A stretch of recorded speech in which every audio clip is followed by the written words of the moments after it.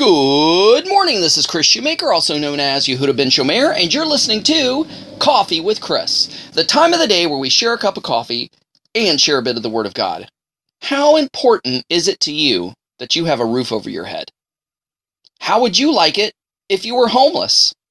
Well, if you're a believer and follower of Messiah Yeshua, Jesus Christ, I hate to break it to you, but you're homeless. In Matthew chapter 8, verse 18, it says, "And when Yeshua saw great multitudes about him, he gave a command to depart to the other side. Then a certain scribe," now a scribe, he's a religious dude, he's well-liked, well-known, makes a decent amount of money because of his religious work as a scribe. In other words, writing out Torah scrolls. It's a prestigious job, tedious job, but prestigious. So he's got fame, he's got fortune, he's definitely got a place to live. But here, he said to Yeshua, he said, "Then a certain scribe came and said to him, 'Teacher, I will follow you wherever you go.'" Kind of making the assumption that, Jesus is a religious teacher, so, maybe he's kind of got a posh flat somewhere beside the sea. But it says in verse 20, "And Yeshua said to him, 'Foxes have holes, and birds of the air have nests, but the Son of Man has nowhere to lay his head.'" He's like, hey, look, if you follow me, you're not going to be sleeping in posh apartments or in swanky hotels. You're going to be sleeping under bridges. You're going to be sleeping in cardboard boxes. You're going to be homeless. You will not have a roof over your head. You will not have a permanent place to stay. You're going to be couch surfing if you follow me. So, what do I mean by following Yeshua, you're going to be homeless? Because if you're listening to this podcast, most likely you're listening from your car, you're listening from your home, or from your place of work. In other words, you've got a roof over your head. What I mean by that is once you pledge your allegiance to Messiah Yeshua, to Jesus Christ, you are no longer a citizen of this world, this present world.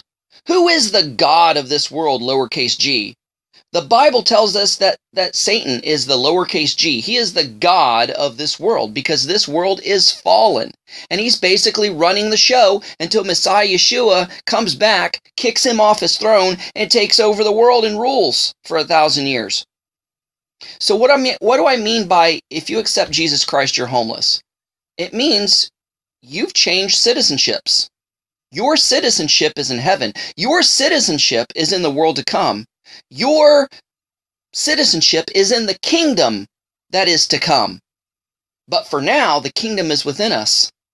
So if you accept Messiah Yeshua, Jesus Christ, as your Lord and Savior, you're homeless. You do not have a spiritual roof over your head in this world because you are following the dictates and the leading and the guiding of the master, of the teacher, of the rabbi, Messiah Yeshua. And the Great Commission says, "Go ye into all the world and make disciples of all men." You do not have a permanent place to stay. You do not have a permanent home, a permanent workplace. You are a spiritual vagabond, and wherever you go, you spread the word. Now, yes, physically, you may live in an apartment or in a home or what have you, but spiritually speaking, you are no longer of this world. You have no permanent home or permanent dwelling in this world.